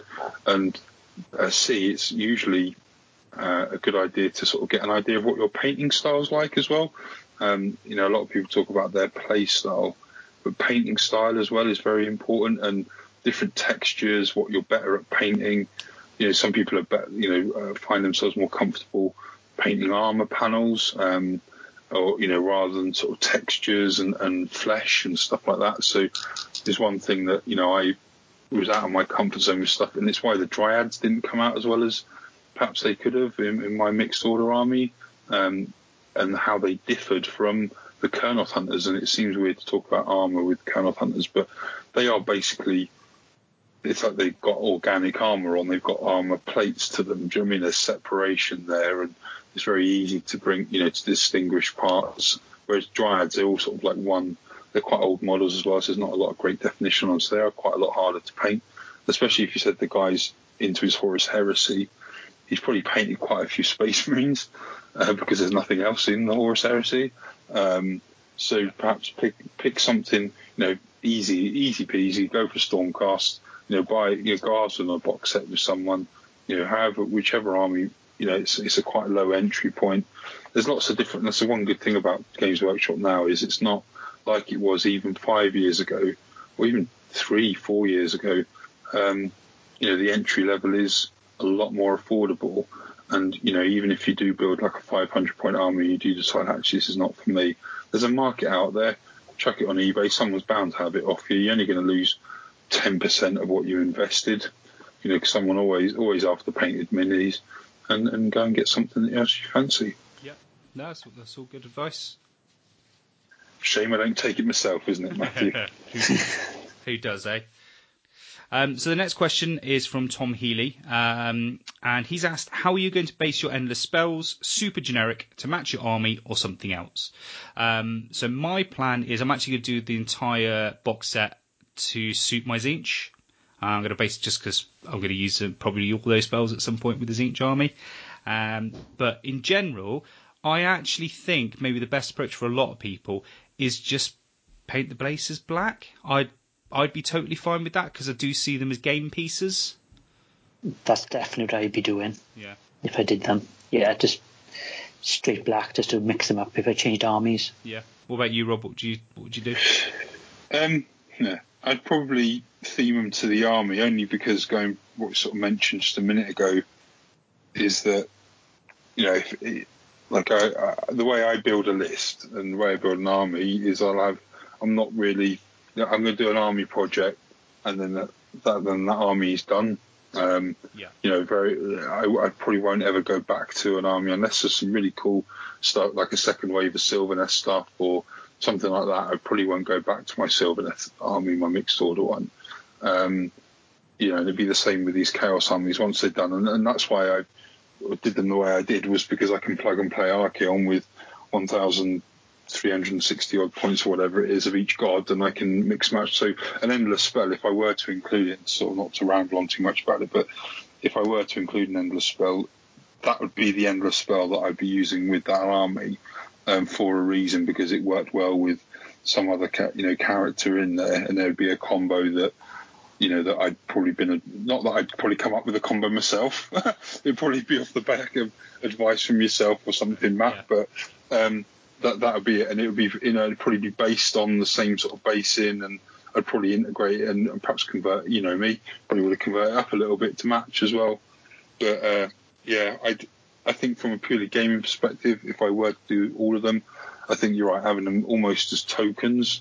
So having them on a generic black base is all good, but if you're going to have it themed as part of a narrative army, then go wild, go nuts, have it on it's either one thing or the other. Don't go just generic box art, you know, bit of sand, bit of dry brush, or bit of textured paint. Go, you know, I think you either have them as gaming tokens or you have them as fully on your army's basing scheme. And there'll be plenty, you know, they're not going to break the bank if you want to do a Purple Sun on ice, you know, on whatever basing, but then, you know, you're doing an army later on down the road, just go and buy another Purple Sun. Do you know what I mean? They are, yeah. I mean, people are splitting them on eBay already. And actually, we had a question from Joe Hadfield, proper old school, not seen him in a little while. So, formerly of the Black Sun, and Alistair, who's, you know, top lad on Twitter, and he's forever kind of engaging with us and sending questions, which is awesome. They've both kind of hit on that, saying, sorry, Joe hasn't, but Binks, I meant to say, sorry, Binks and Alistair have both said, so theming generic endless spells, you kind of mentioned that a little bit.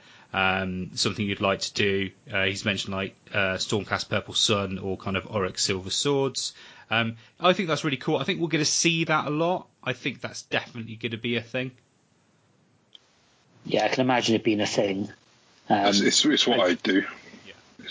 If it allowed, if it made sense, if it allowed for it, I think having you know, like a burning head perhaps with a, you know, you can make it into like it wouldn't be take too much to make it look like a pink horror's head.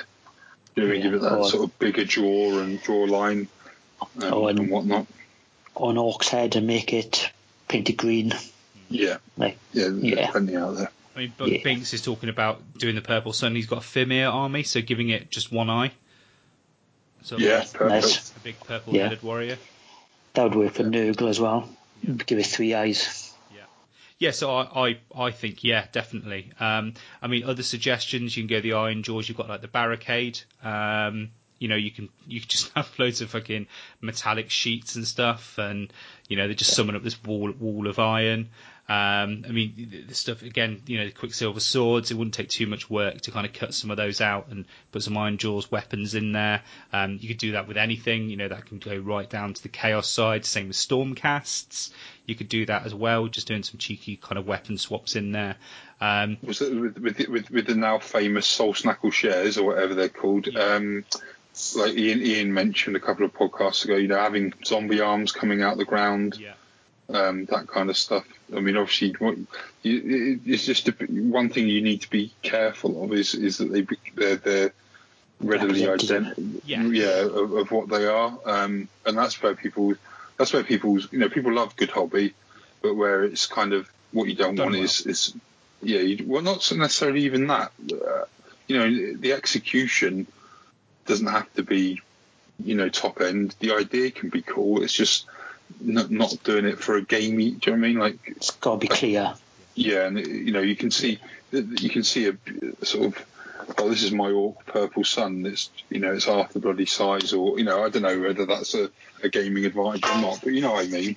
But I think it will be a case of, with something like that, it will be done because you don't really need to, because the models are out there and easily accessible. I think that they are so cool and so out there that people will default, like me, just to use them as they are. But I think over time, that will change. I can see people using the mirrors and kind of painting like blood mirrors to fit in with their Daughters of Cain army. And you can do things with the bases. Talk about the snares. If you're doing a Sylvaneth army, you could almost have like tendrils coming up, like vines and things, and you can even wrap them around the actual shackles and kind of do something along those lines with them. What I was thinking, and this is an idea with the is it the spell portal, which is the mirrors? You could have it so that the one that is in the enemy's deployment side, the one that you put over sort of towards the enemy, on the side that they're looking at, paint your wizard freehand. Weirdly, I was thinking of doing something similar, but do like a decal of my Lord of Change. Yeah. On their side, so he's just going gooey. Yeah, and then you can almost like on your side just paint like a generic sort of battlefield. You put the horizon in and some trees, and I think that would be quite cool. And I expect people are going to cut it out and put clear acrylic in there. I can see that being done. So there's definitely an awful lot you can do with these, and I think we're going to see more of it as time goes on. So I mentioned Joe. We'll go back to his question. I've definitely already answered it. So Joe's asked, what's the one model unit you guys are most excited to paint for your armies because of the new rules? Mine's the Curseling, because he's filth, and a nice model I'm looking forward to use. What about you guys? Anything grabbed your attention? No, just more of the same at the moment. I'm just plugging away. I'm just plodding along. Yeah, it's going to be the rules are irrelevant. To a certain extent irrelevant. Yeah. Brilliant, Rob. Well, I think it's just such time with the question. Sort of, I think we've got one coming down the line, and something that I mentioned already. Just the having the extra units of the Chaos Warriors in the army now. I'm half tempted. Actually, I was kind of thinking about it, because I'll have this is more of a way to make the Baron card kits that I'll be chopping up to make them, to perhaps do some Tzeentch Chaos Knights instead of the Enlightened, potentially, maybe. But I'm probably just going to stick with the Tzaangor on there. But yeah, just having the sort of dumping the. I'm gutted that I've spent too much on Marauder shields, but I'm sure I can put them to good use in some other form or fashion. Yeah, but yeah, just. We can roll that into the questions from, so it was Phil, aka Manners, saying he was hoping to convert the new Sacrosanct into Tzeentch Warriors. What head should he use? Keeping the models as stock as possible. And then CF Spoon as well has said favourite models amongst the new Stormcast and Nighthawk range. Any cool ideas for themed conversions for the new factions? So if we look at the Tzeentch side of things, what do you think? Yeah, well, I think the good thing is you've got like the Tabards and stuff. They are very rubric-y, aren't they? As far as the sort of Thousand Suns kind of look to them. Yeah. So perhaps. The Thousand Sun heads might even just work. Yeah. Yeah. Well, I actually, I got some Thousand Sun bits because the tabard on the Chaos Warrior conversion that I've done with the thigh plate armor as well. Yeah. That's from the Rubric Marines. So it wasn't too hard to pick up a set of them, and I picked up some to get some bits for my Egrim conversion. I picked up a box of the it was really silly because I couldn't be bothered to wait for the bits to send up from this American bit seller site, so I just went and bought. It was like it worked out £5 more if after postage to just go and buy the you get the Exalted Sorcerer kit for 1,000 Suns. It's like 3 different sorcerers. Now on those and some of the 1,000 Sun ones, they have like an armoured cowl that goes up the back. That's like I'm doing sort of hand signals to show what it's like, but I realise that we're on a podcast. But it's like imagine like a big collar, but it comes up the back. It's like almost Egyptian style. Right. Yeah. Now you get a lot of them with that kit. And I'm going to be using them on. It's one of the part of. Obviously, I put the work in progress picture up of that Siege Warriors of Chaos conversion I've done. But it's very much a start. I'm going to be adding a lot, as I mentioned. I'm going to be adding a lot of more Zinchi bits to it, and that's one of the ideas that I had was to use those cowls, perhaps simplify the helmet a little bit more, and have the cowls as sort of almost that sort of to add to that silhouette that you'd normally have with like the more ostentatious helmets. I think that would work quite well, especially if you're going to go bareheaded, which I'm probably going to do on a couple of them. So that would work, adding something like that, without obviously adding. So obviously he wants to keep the budget down, and just weapon swaps as well, like you said. There's loads of spare Kyric Acolyte swords and stuff, and just a couple of weapon swaps on those. On the is it the what's the Paladin ones called? The new ones, Evocators, is it? Or a couple of just Zinchi weapon swaps, and obviously just. I think it's Evocators. It could be Evocators. But a couple. Get rid of the Stormcast heraldry on them, which shouldn't be too hard. Get yourself a mold line scraper because it's got that curved section on it, so you can just literally scrape off sort of any details on knee pads or shoulder pads. You're left then with a bit of a blank canvas as far as adding those bits to it. I'd recommend, if he doesn't already, to follow Travis on Twitter at Theonius84, I believe. Maybe we can put I'll tweet out I'll tweet out his Twitter handle from our Twitter account after this. He's done a great Slaves to Darkness converted army from Stormcast, and there's some great tips just picking out weapon swaps and head swaps and stuff that he's done with that. So that will probably give you a bit more sort of inspiration as far as just adding. If you want to keep the actual figure itself quite basic, just that'll give some good inspiration as far as weapon swaps and bits and bobs like that. Basing as well would help. I mean, it's something that you did really well on your Siege that you've just recently done. It really helps to add towards that vibe as well, doesn't it? Potentially look at basing and the odd little brimstone horror on the base, maybe something like that. Yeah, can't go wrong. So just it's just something like that would help, I think. Yeah, definitely. And I actually agree with all your ideas. I think the going down the 1,000 Sun route is a very good one, particularly because of the bits box side of things and all these sellers that can. They're very cheap as well. They're a very popular army in 40k. Yeah. So you can pick up like the tabards like 25p a bit, And going for CF Spoon's questions, where he's talked about favourite models. I mean, for the two factions, all the Nighthawk stuff, I think is fantastic. I mean, having like an infantry zombie ghost unit is just like a dream of, I'm an old school Vampire Counts player, and if I had something like that back in the day, I would have creamed my pants. But I love that Lord Executioner. I think he's such a great model for a push together kit. Ideas for themes and conversions. You've got all the usual stuff with the Stormcasts. You've got like Ricky Me, for example, who's using Space Wolves and going down that kind of Norse warrior route. I quite like the idea of kind of maybe doing a kind of almost like a Legion of the Damned-esque, kind of using all these new skull kits we've got. You've got the GW skull kit. You've got all the new Nighthawk stuff, which is dirt cheap to pick up. You can make some very cool looking kind of death worshipping, avoiding Stormcast. Sorry to interject slightly as well, but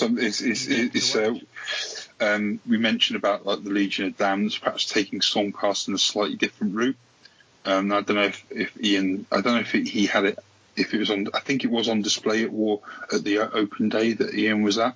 But a guy called Paul Norton, who's one of the army painters for GW, who actually used to frequent the Swansea Games Workshop, and I got to know him through there.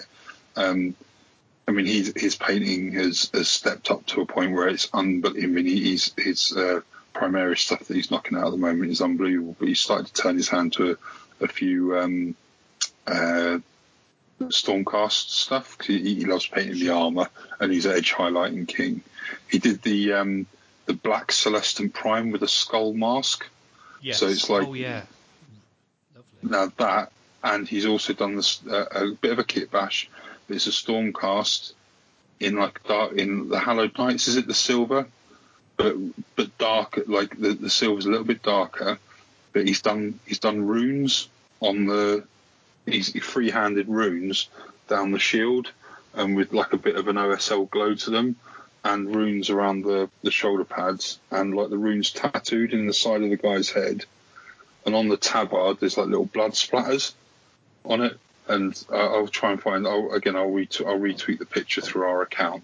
Yeah. But it just gives like the Stormcast. It just gives them a completely different identity, and it's really it's lovely. It's one of the best Stormcasts I've seen. But that and his Celestant Prime, the way he's done it with the black, or it's pretty much with a free-handed skull over his mask. Yeah. A la Legion of the Damned. It looks really good, so you perhaps do something with that.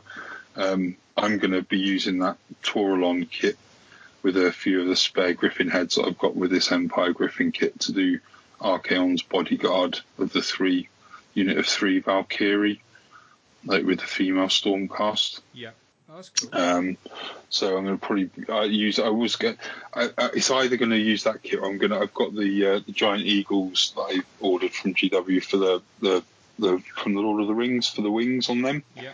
And either that or use the guy that use the Griff Charger that comes in the new kit, and use that as a base and sort of repose it so it obviously looks like it's flying, not just shove a flying stand up its arse. Do a bit of reposing with that and have those. So yeah, I think there's certainly a lot of sort of inspiration with that, and I think that they're more and more, especially with the art in that artwork, cool with the guy with the broken shield. So much. That's just the artwork with like AOS is just with the purity seals sort of coming off him, and he's just there. He's got he's almost he's all tatted up and stuff, and just look, he's proper looks good. That does. Yeah, going back to the original question, I think my favourite. My favourite of the Stormcast so far, it hasn't been released yet. It's the one with the introductory magazine. Oh, the Lording Hand to the alternate school bloke. Yeah, with his holding his hand up with the casting a spell. I think you sort of think like Professor X. You sort of holding his temple. No, he's not holding his temple. He's got a staff in one hand, and he's like. Come out the bro with the other it's one. Like he's fanning out a spell. Oh, it's the Evocator Prime, I think, is the one that's casting, like the girl, and she's got her hand. No. There is one there, definitely. I saw it the other day. Okay, sorry, it's not the one Ian's talking about, though. Yeah. No. So I think that's my favourite model. I think I'm going to pick that up just to paint. Yeah, I'm going to do the same with the Lord Exorcist. I don't think they're very good in game, but I think he's just a guy reading from the book. Yeah. I don't think I've seen it. Is that the one that's very stoic? It's on the pre-order now, isn't it? Yeah. That's the one I don't like. Oh right, I love him. Don't know, just don't. I had a night conversion idea for the Night Haunt because I don't particularly like what's the one is it the chain rasps? Are the ones where there's loads of them? Yeah. I don't particularly like the fact that they've got skulls. Right. Like as part of the ghost, because in my head, if they're ghosts, they should be, faceless. Either faceless or have a face. What is faceless this episode? I don't know. So I was thinking maybe switch their skull face for some of the masks from the Harlequins kit from 40k. That'd be very cool. And then just paint them as like rusty metal, a bit like the is it chain rasps? Yeah. It might be the almost going down the Venetian court thing that Chris did, isn't it, in that regard? A little bit, yeah. But I think that would work quite nicely. And it ties in with some of the other Nighthaunt stuff that the faces are just all metal mask. But that's very cool. I like that. That's all the main questions. There was one that I saved, which wasn't a listener question for this episode, which I think is an interesting one. I've kind of been mulling it over a little bit. So it's from a guy called Projectionist. And he said, would love to hear your opinions on what appears to be an all-push-fit future for the GW models. I'm pretty new to the hobby. I'm painting sub-assemblies, so things like behind Stormcast shields. It seems the new models will make this much harder. Thoughts? So do we think GW is going to go push-fit? 100%? I think they could eventually.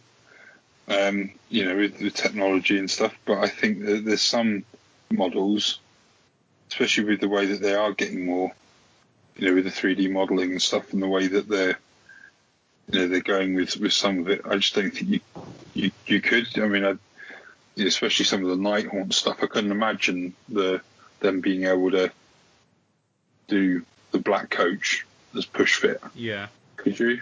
Do you know what I mean? Just because the way.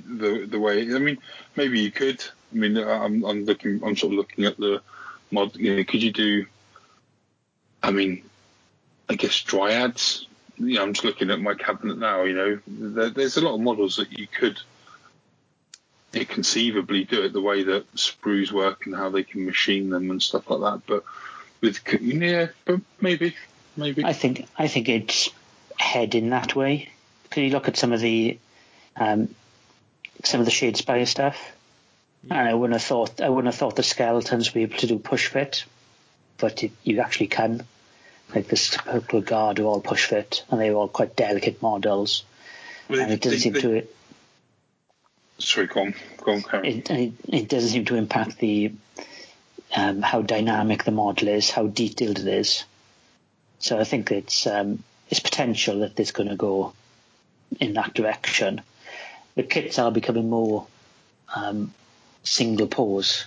Well, that's what I was going to say. Yeah, anyway. we kind of it echoes back to even some of the 8th edition releases when they started with stuff like the Dark Elf range, wasn't it, with the riders and having whereas you went from sort of Hellstriders and Skull Crushers, where Skull Crushers kind of almost had the legs, you could only put them in, but the arms, were posable, and you could move the bodies and all the rest of it. I think now with with the is it the Warlocks and stuff like that, you could only it's only certain arms would go with certain bodies, and people were when they first started to go down that route, people were rather than back in the day where you could clip everything off the sprue and go, right, let's get stuck in, you clip everything off the sprue now and go, fuck, arm D and E have to go with torso C, and they can't go. I mean, obviously they can, with a bit of clip in and glue in and what green stuff and whatnot. You can make any kit go together, or any amount of different kits go together. But I think that sort of, it's actually a really good question, because I think that the less posable and less options you have for these kits, the more they lend themselves to then being only built a certain way. Therefore, can they manufacture? The technology is obviously there, where, like Ian said, with the Shadespire stuff, and that's a really good point. I didn't actually think of that, and how delicate. I mean, I know that the thing is, there's one kit, and I haven't actually put the kit together myself, so I might be wrong on this, but from what I've heard, the stuff like the Necromunda kits, they only go together a certain way, and certain arms are within, but then you get options, different faces, different weapons that can be put in that arm. It's not that you can Arm A, Arm B, and Arm C all can be used on the same kit. It's only Arm A, but you get 20 different weapons that you can then stick in Arm A. Do you know what I mean? To customise your models, and obviously different faces, and I think that's probably more where they'll potentially go. Because it was similar to in the Deathwatch game.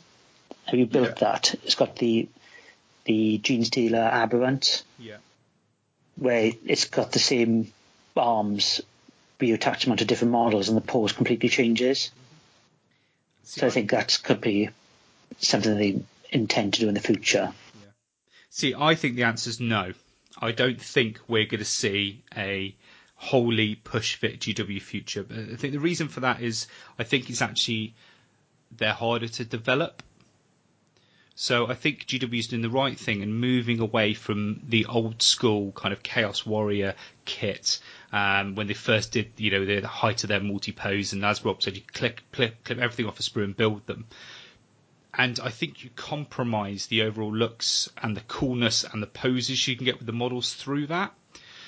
And then you've got the extreme where you've got the push fit stuff, which is very good. But I think the amount of work that has to go into those, and also when you think about where they're using it, it's all about accessibility. So it's about Shadespire. So Shadespire is appealing to people who necessarily don't play tabletop miniatures games. They can take it on as the next step up from something like Magic. It appeals to that market as well. The starter sets makes sense for them to be built because people can just pick up the starter set and use it as a gateway in. And I think you can already tell through the releases, you can see that the new box sets that are coming out, so you've got the new Evocator box, it's pretty clear that that's not going to be an easy to build box. I think it has its own limitations. So the easy to build miniatures aren't perfect. But they're very good. So I think they're getting that balance right of actually providing a product that we want for the right audience. I think they're spot on with that. So Necromunda, people want customizable models that look awesome. They've done that. Yeah, they're fiddly. There's a lot of small details, a lot of interchangeability, but they've done exactly what really Necromunda's all about. That's my thought. So my answer would be no, but I think we are going to see plenty of push fit in the future. Yeah, that's probably realistically what's going to happen, isn't it? Yeah. Push fit where it's plausible, but not 100%. No, exactly.